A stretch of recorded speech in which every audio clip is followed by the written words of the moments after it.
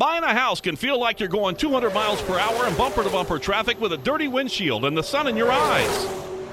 Ruoff Mortgage has the technology, expert staff, and resources to simplify the process while speeding up the time it takes to get clear to close. So while getting a loan can seem intimidating, Ruoff Mortgage will have you opening the door to your new home fast and stress-free. Visit ruoff.com to learn more. That's ruoff.com. NASCAR season is here, and everyone on the Toyota racing team is doing their part to perform at the highest level. From driver Ty Gibbs to amateur musician Russell Viper, who's working on the perfect pre-race pump-up track for the team. Start those Camrys up! Yeah! To accomplish greater things this year, everyone plays a part. Be part of the action at toyota.com/racing. Toyota, let's go places. NASCAR is a registered trademark of National Association for Stock Car Auto Racing, Inc. The following is a production of the Motor Racing Network, the voice of NASCAR.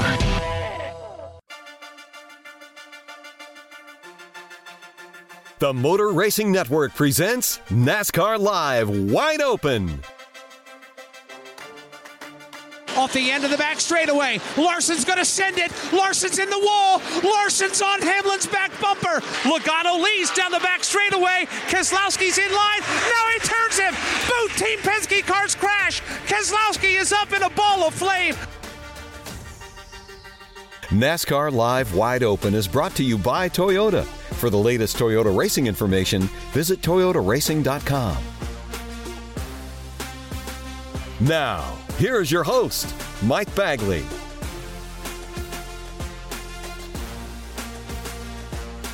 Hello, everybody. Welcome to another edition of NASCAR Live Wide Open. I'm Mike Bagley, joined by producer Trey and the rest of the MRN crew. So glad you're with us for our weekly get-together. Hope you enjoyed the first. There'll be many more to come in 2022. Every Thursday, we'll drop a new episode. And, of course, this episode is on the heels of the season opening Busch Light Clash at the Coliseum. I'm going to bring in producer Trey right now. Let's give you our take, our thoughts. Trey, I'll begin with you. What did you think about what we experienced on Sunday? I think it was an absolute home run. I think the expectations were exceeded for an exhibition race moving forward, whether it's the Clash to start off the season or whether it's the All-Star race in the middle of the year so you can maybe go to different markets with this kind of concept. The concept works. It was an absolute slam dunk.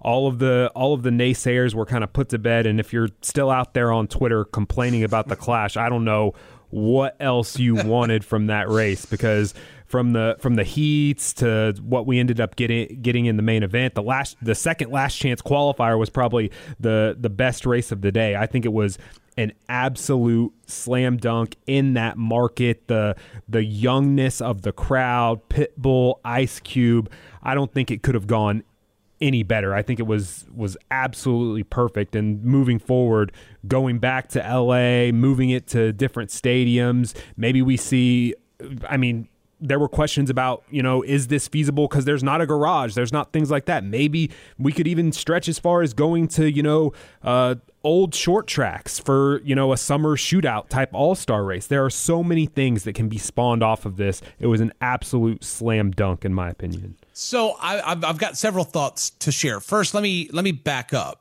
We were told by Steve O'Donnell from NASCAR that the original plan was to put that into Soldier Field in Chicago. That was like the first stop. They did a little site survey. They're like, Soldier Field was renovated, and it took out some of the internal portion that we would need to build the track that we would need. And it became fairly evident pretty quick that Soldier Field was not going to work. So Ben Kennedy's like, well, I wonder if there's any other place. He happened to be in California. He's riding down the freeway, looks over, sees the Coliseum, and then has that brainchild of, I wonder if we can make that work in there. And from there, talks began. Obviously, you're measuring inside. Can we get a racetrack in there? Can we do this? Can we do that? And then the boxes started to get checked. Yes. Okay, let's do it. And then the time came to actually, convert the field to the racetrack. And then we had our race. And then actually they're in the process of ripping up the racetrack. And that to me is a weird thing, because normally when you go see a race, you can at least at a later date ride by it, look over and be like, oh, okay, hey, remember when we went over there, or you're riding by Dover, you're riding by Martinsville or wherever. And there's always that existing reminder of what you saw. Well, the only reminder we have of what we've seen is through video and pictures and looking at the Coliseum, because the racetrack is gone. It's going to be totally gone by the end of the month. That to me is just amazing. Now, once we got on the surface, I was very impressed with how quickly NASCAR cycled through the heat races. Because if you've been to the local short track level, sometimes that can be a painstaking process. Heat 1 is done. Okay, let's roll the second one. Let's roll the third. It's like, come on, let's go. Well, NASCAR kept the program moving. That was the first half of the program, the heat races into the last chance qualifiers. Then took a break, and then we came back on the other side, and then we had the actual event itself. There was a lot of entertainment value, and in my opinion, there's a lot of new fan value. I think that the fans that showed up out there got their money's worth. Those of us that tuned in on MRN, maybe watched on Fox, got our money's worth. It was just different to see, but it was fun to see because there's so many layers. You had a new racetrack, you had a new venue, and then you had the brand new car. And so to see all this on display, you could have said, well, man, that's too much. No, it was just right. Now, Trey, you a moment ago threw out the possibility of moving it around and doing this and doing that. Mm-hmm. I think the best course of action is to do nothing.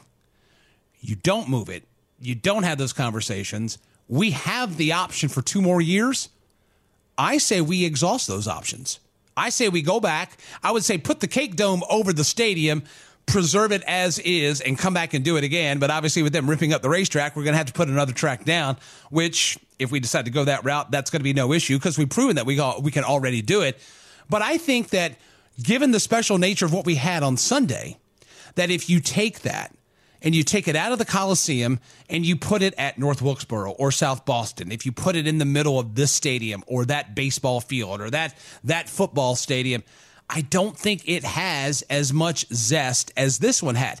Now, at some point, it may be better. There may be something else out there. But I think that with all of the things that came together on Sunday, I think we're going to be hard-pressed to duplicate that outside of that Coliseum. Trey, what do you think about that? I think that you're probably right. And I think a big part of that is just the aesthetic of the Coliseum, how awesome it looked, how iconic that venue is. And I'm with you as far as maybe keeping the Clash there maybe for another year. But to be honest, I don't want this to hinder what could possibly go on with Auto Club Speedway. And now that seems like it's a little bit up in the air. I want these people to, maybe you go back next year and then you have the plans done for Auto Club Speedway and you tell those people that go to that race, in a month, you can drive 40 miles east and you can see a high banked version of this at Auto Club Speedway, maybe something like that. And my thing too is, with the Clash being at the beginning of the year, you're kind of limited in where you're going to go. You're not going to put this in MetLife Stadium near New York City the first weekend of February. And no, obviously what we've seen over the past couple of years, let's be honest, the All-Star race needs a little bit of work. So I think that I don't want to overdo this whatsoever, but I think if you have a little bit of a tweak here and there, maybe you go to a local short track or something like that. But I would like to see something like this, something extremely innovative, go towards the All-Star race as well. And then that opens it up as far as going to MetLife Stadium, I don't think you go across the pond to Wembley in the middle of the year. Maybe you can do Wembley Stadium for the Clash, but I think this just opens up so many doors. And I love what we did in LA, but it just, your creative juices kind of get flowing a little bit. Like if this worked, it can work in so many different ways. And that's why I kind of want to see some of this go towards the All-Star race. Well, and this is where we have to resist the urge to get beyond the tips of our skis. It's like we had such a great experience over the weekend and people want to put it in Wembley. They want to take it to Mexico City. Well, let's go to Canada. Let's do that. It's like, okay, everybody, just take a breath. Yes, we had success, but you just don't want to pick this thing up and start putting it here, putting it there, because I think that there's a lot to consider. You mentioned Auto Club. Now, this is quite the conundrum, and I think there are two conundrums laying in the balance here. Number one is, what do you do with Auto Club Speedway? If this is such a hit, allow it to be special in the Coliseum and leave Auto Club as is, the 2-mile racetrack, or maybe you get to the end of the 3 years. Hey, you know what? LA Coliseum, you've served us, but I think we're going to go ahead and build a permanent one over in Auto Club, and maybe you wait a couple more years and do it then. I don't think that having one in downtown Los Angeles and having the same exact thing over the Inland Empire in Ontario and Fontana would be the best thing. That's just my opinion. Maybe there's some data and some stats and some thoughts out there that would be contrary. But for me, I would like giving them options, or at some point making that the only destination over there. I think we stand down on Fontana and Auto Club and see how, if we keep the Clash at the Coliseum, how that plays out. Now, you mentioned the All-Star race. I think the successes of the Busch Clash puts pressure on the All-Star race. NASCAR promoted and coordinated this race. Texas Motor Speedway Motorsports is responsible for the All-Star race there at TMS at Texas. I think that puts heat on that event to pull off something very similar to what we had. Not necessarily, a purpose-built short track somewhere inside of something, but I do think that the All-Star race would need to up its game a little bit to now be on par with the Busch Clash, because I think the Busch Clash, it's broken through its glass ceiling. I don't think it needs to go back to Daytona, especially after what we got on the weekend. I mean, these are all conversations, and these are decisions that are going to have to be addressed in Charlotte and Daytona. But the great thing is, out of all this, is that we had a great experience. I chatted with so many fans that they had a great time. They were entertained. They liked the vibe. They were new. They were buying souvenirs. They were hanging out. There was a very young crowd there. And to me, we got a taste of, wow, this is what we could get if we think outside the box. If we took a risk, and this is a huge risk, it paid off. And I think it opened the doors for more folks to come into our sport, but it also opened doors of schools of thought that, we've done a lot of this, new stuff lately. It started with the COVID pandemic, and, we got all of our races in. We did triples, we did double headers, we did race this day, that day. We really got creative in that. Now we've gotten creative on this front, pulling this type of event off. I do think the playbook's been expanded, and I do think that there are options out there for us. The question is, which way do we go next? We're not going to have the answers to those questions for a while, but I do know there's a lot of happy folks that are open to a lot of possibilities. Sir, are you aware you were going 40 miles an hour? This is a residential area. Sure, but I'm on my lawnmower? Wait, am I getting a ticket? No, I've just never seen anyone top 9 miles an hour on one of those bad boys. And mow their entire lawn in 30 seconds? What got into you? Well, I did fuel up at Sunoco this morning. At Sunoco, we know how to fuel peak performance. We've been doing it for American racing for over 50 years. Fuel your best. We'll just see where it takes us. If you tuned in over the weekend, you heard Alex Hayden, you heard Jeff Striegel, you heard Dan Hubbard with the call of the Busch Light Clash at the Coliseum. And being that we do things a little differently here on Wide Open, we wanted to give you an opportunity to get to know a voice that you hear on Motor Racing Network. You don't hear that voice every week, but you hear it sporadically throughout the year. We're talking about Dan Hubbard. He's introduced from being from Rancho Cucamonga, California. You hear Dan on a lot of West Coast races. You hear Dan on a lot of standalones, cup races here and there. Dan's been with the network for a long time. So we figured that we would allow you the opportunity to get to know Dan. Matter of fact, let's bring him in right now. Let's go to the NASCAR Live Wide Open hotline and bring in the aforementioned Dan Hubbard of Rancho Cucamonga, California. Dan, welcome to Wide Open. Thank you, Mike. Pleasure to be here. Did you say West Coast or Best Coast? Well, you West Coasters think you are the best coasters out there. Us East Coast folks don't have anything on you guys. Hey, just want to take a shot there. Thanks for joining us here on Wide Open. And we wanted to get a chance to get to know you. A lot of our listeners heard you over the weekend with your call of the Busch Light Clash at the Coliseum. They hear you on a lot of broadcasts throughout 2022. I guess my first question for you, Dan, do you remember when the first time you ever went to a car race in person and what it was? Yes. And what was being raced? What was it? I'm going to say that I was probably 7.5 years old. My father would take me to this very famous dirt track out in a city called Gardena, California. It's very close to Los Angeles. It was called Ascot Raceway. Ascot Raceway, all dirt. And they had Saturday night shows there with what they called jalopies, late model jalopies, purpose-built race cars, if you will, for lack of a better word. But basically, they were crash fests, and they had their figure 8 races as well. But we would go there every Saturday night. He's the one that poisoned me, really. I just fell in love with auto racing, and the pushing and the shoving and these cars flipping over, and that was fantastic. Well, one thing I do remember is after the whole evening was over, fans were allowed to go into the infield. You could just, go down the grandstand steps. They would open the gates. You can go into the infield, talk to the drivers, and you could pick up any spare piece of wrecked race car you wanted. If there was a crunched bumper or a bent wheel or something like that, you were welcome to take that home. So that was pretty exciting. But Ascot Raceway was my first exposure to racing. I think we all had those moments, and we all had those memories to where we have a parent that will take us to the racetrack, and it leaves a lasting impression. One of the things that I always suggest is, as we're entering springtime now, and we always hear about take a kid to the ballpark, what about take a kid to the racetrack? It seems like that grassroots effort that you just described with you and your father, it's still in play for a lot of daughters and sons out there to spend time with their parents, and it's priceless. I mean, look at you. I mean, you're thinking back on something that happened when you were 7. It just seems like that those eternal memories are made even on the grassiest of routes like some of these racetracks we have. And I think it's important to continue that tradition. And I think there was a period of time, let's be honest, where ticket prices might have been a bit prohibitive.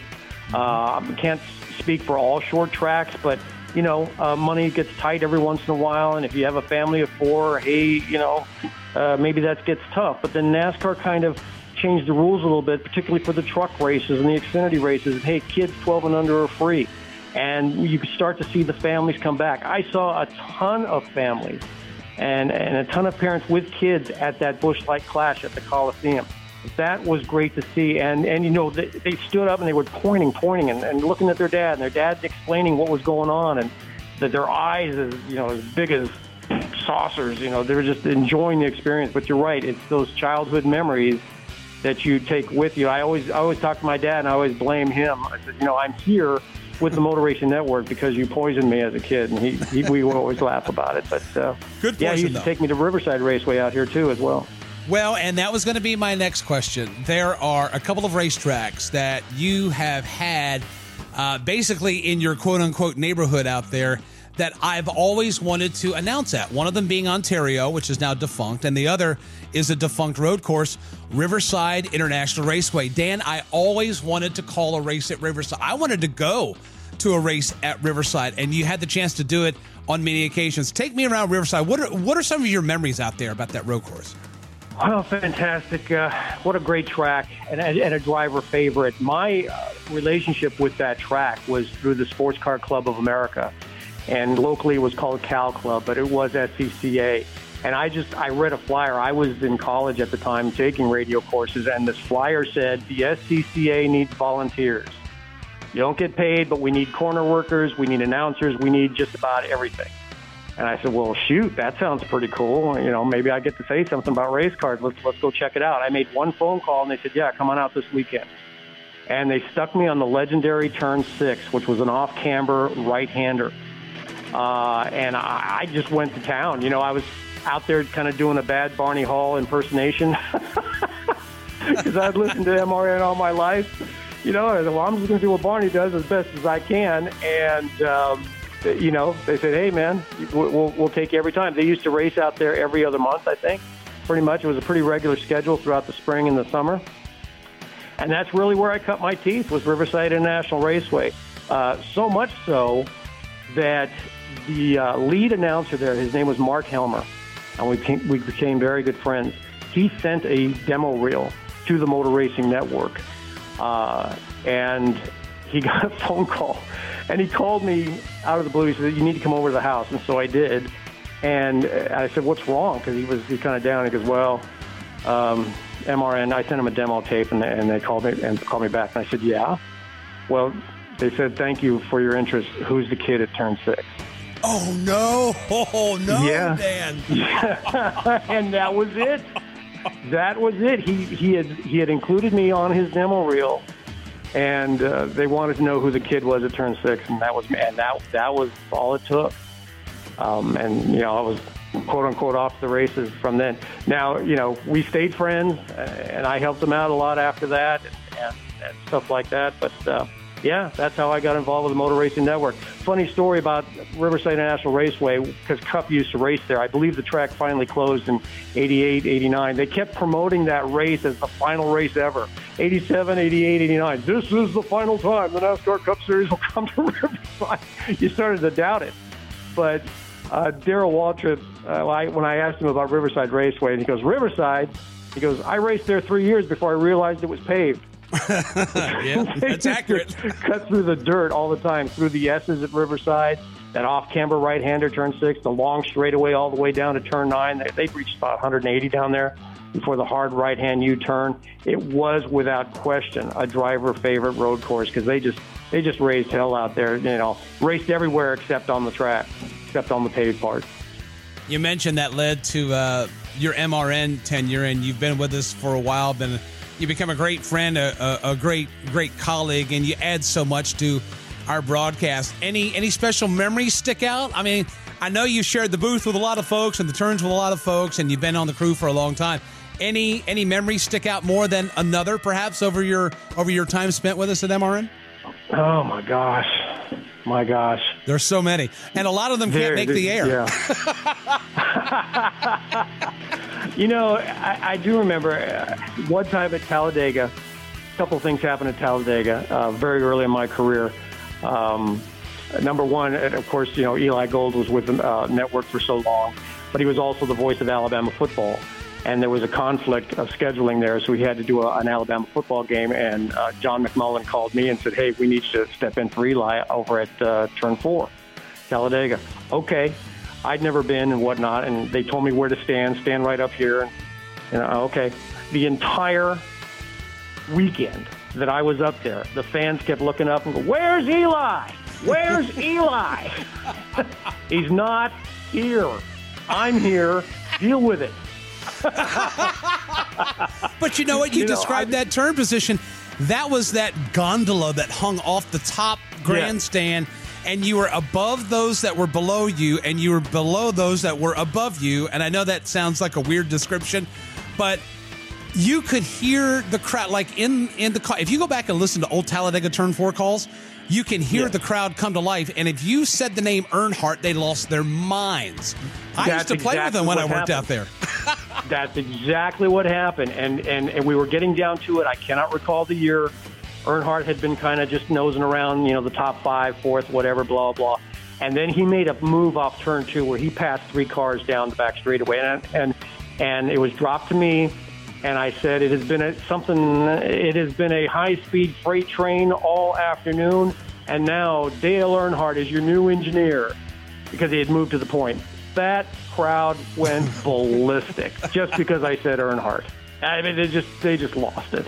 They just lost it, and he was leading. And I do remember that, over 100,000 people just lighting up. That was that sent chills down my back. Yeah. Special memories, my friend. Special memories, special calls. You've been a part of them, and we're so glad that you have been, and we're a better network because you've been with us. Appreciate you joining us here on NASCAR Live Wide Open. Great call at the Clash. Can't wait to hear more of you in 2022. Mike, thanks for having me on the show, man. Appreciate it. That's our Dan Hubbard, our West Coast correspondent, as it were, for the Motor Racing Network. Fantastic broadcaster and fantastic friend. Hope you enjoyed that time spent with Dan. This NASCAR season, every member of the Toyota racing team is doing their part to take the trophy home. Like 6th grader Melissa Kowalski, who changes true to True X on every true-false quiz she takes. All my teachers are Martin Truex Jr. fans now. Keep up the great work, Melissa. To accomplish greater things this year, everyone plays a part. Be part of the action at toyota.com/racing. Toyota, let's go places. NASCAR is a registered trademark of National Association for Stock Car Auto Racing, Inc. Trey, before we go, I know that you and I have chatted about maybe some prop bets, some interesting exercises as far as the competition's concerned. What do you have for us this week? Yeah, so this week we're gonna take a little bit of a left turn. We're not gonna look at specific odds in the book. So first we're gonna start with NASCAR. We know that there's a big game out in the same city that we just had the clash at. So we'll close with that. We'll look at some of the funkiest prop bets that you can get out there. But first, we're gonna preview the season, and I'm gonna pose a little bit of a game of over under to you, Mike. So I've got a couple questions here. I've set it up over under, and we're gonna view this as kind of a little bit of a makeshift season preview here, and we're gonna go through a bunch of different things on, off the track, and we'll get your take on where you think the season's gonna kind of go. Okay. And one of the big storylines at the beginning of last year was first-time winners. Michael McDowell won the Daytona 500, then Christopher Bell won at the Daytona Road Course. You had Bubba Wallace winning at Talladega late in the season. There are quite a few names that people peg this year as possible first-time winners, and I've set the number at 1.5. Over under 1.5 first-time winners in 2022. Oh, I'll go over on that. I mean, if you look at the opportunities for first-time winners, that is a target-rich environment. The ones that immediately come to mind, Trackhouse and 2311. Those Toyota contingents, they've obviously added new drivers and they've expanded their operations. But I'm also going to throw Colleague Racing into this. Now, they won a race last year with A.J. Allmendinger on the road course at Indianapolis. But between Justin Haley in the 31 car and then that ride-share rotisserie in the 16 with A.J. Allmendinger, Daniel Hemrick, Noah Gragson, I'm thinking Colleague Racing is good for at least one win. It wouldn't surprise me if they got that one win or more. So just that alone, not including other first-time winners that are in waiting, I would say that I'll definitely take the over of 1.5 on that one, without question. I think I set that one a little bit easy for you. I mean, if you look right? if you look at the two that stick out to me as far as these guys are, I'm pretty confident in saying I think that they're going to win in 2022.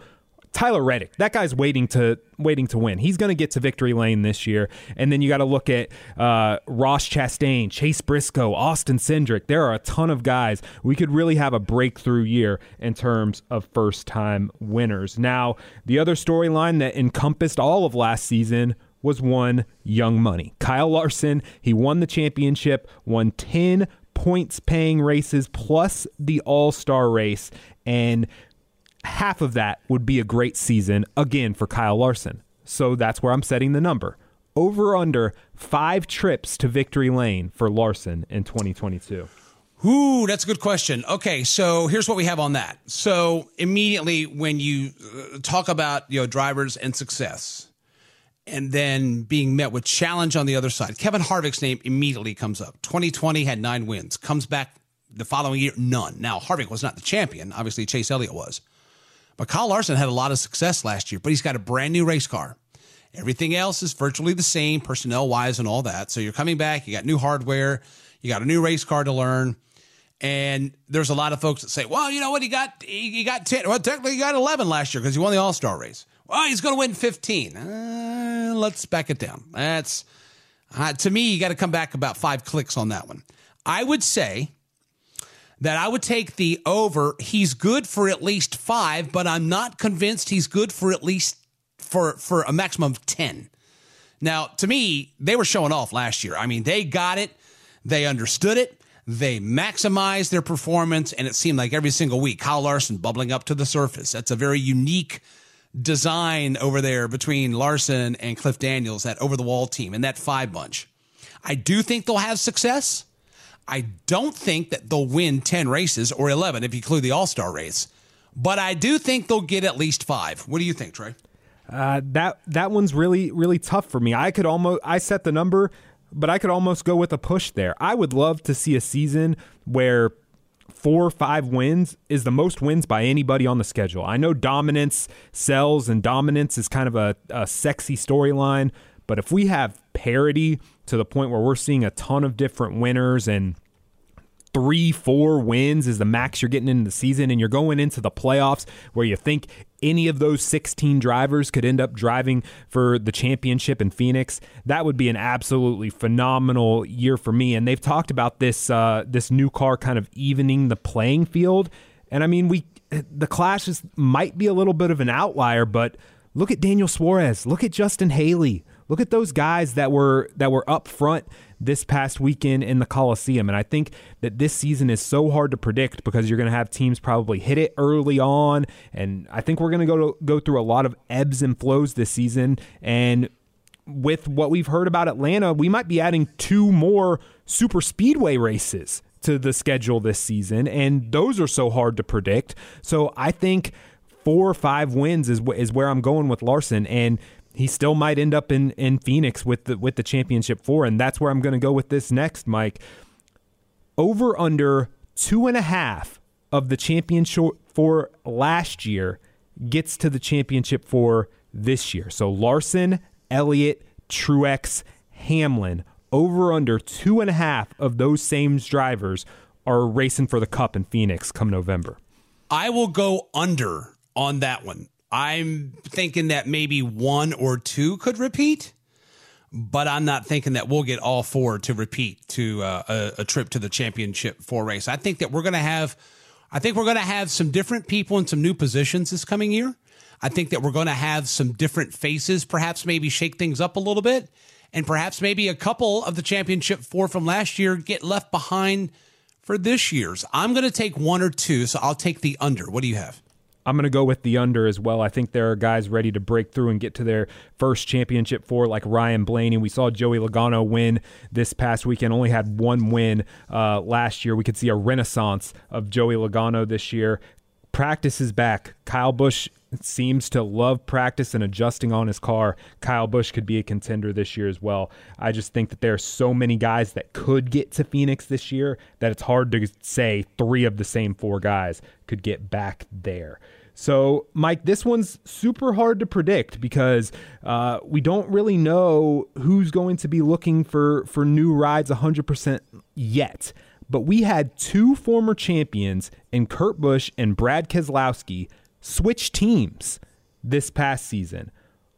Over under 1 NASCAR Cup Series champion in the middle of the season announces that they will be driving for a new team come 2023.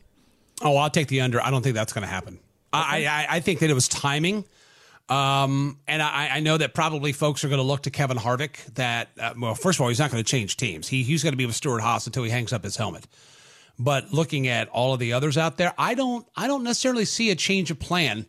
I think that, whatever champion that you're thinking of, that champion will complete the season and will stay put. Do you have somebody that's on your radar? I think that there are a couple that are possibilities, but I'm going to go with you on the under. I don't think we see a champ move this offseason. The biggest name possibly out there that really could be looking for another ride, Tyler Reddick, is in an expiring contract, and you've got, Stewart-Haas with Eric Almirola retiring, could be looking for a new driver. Names that could be interesting.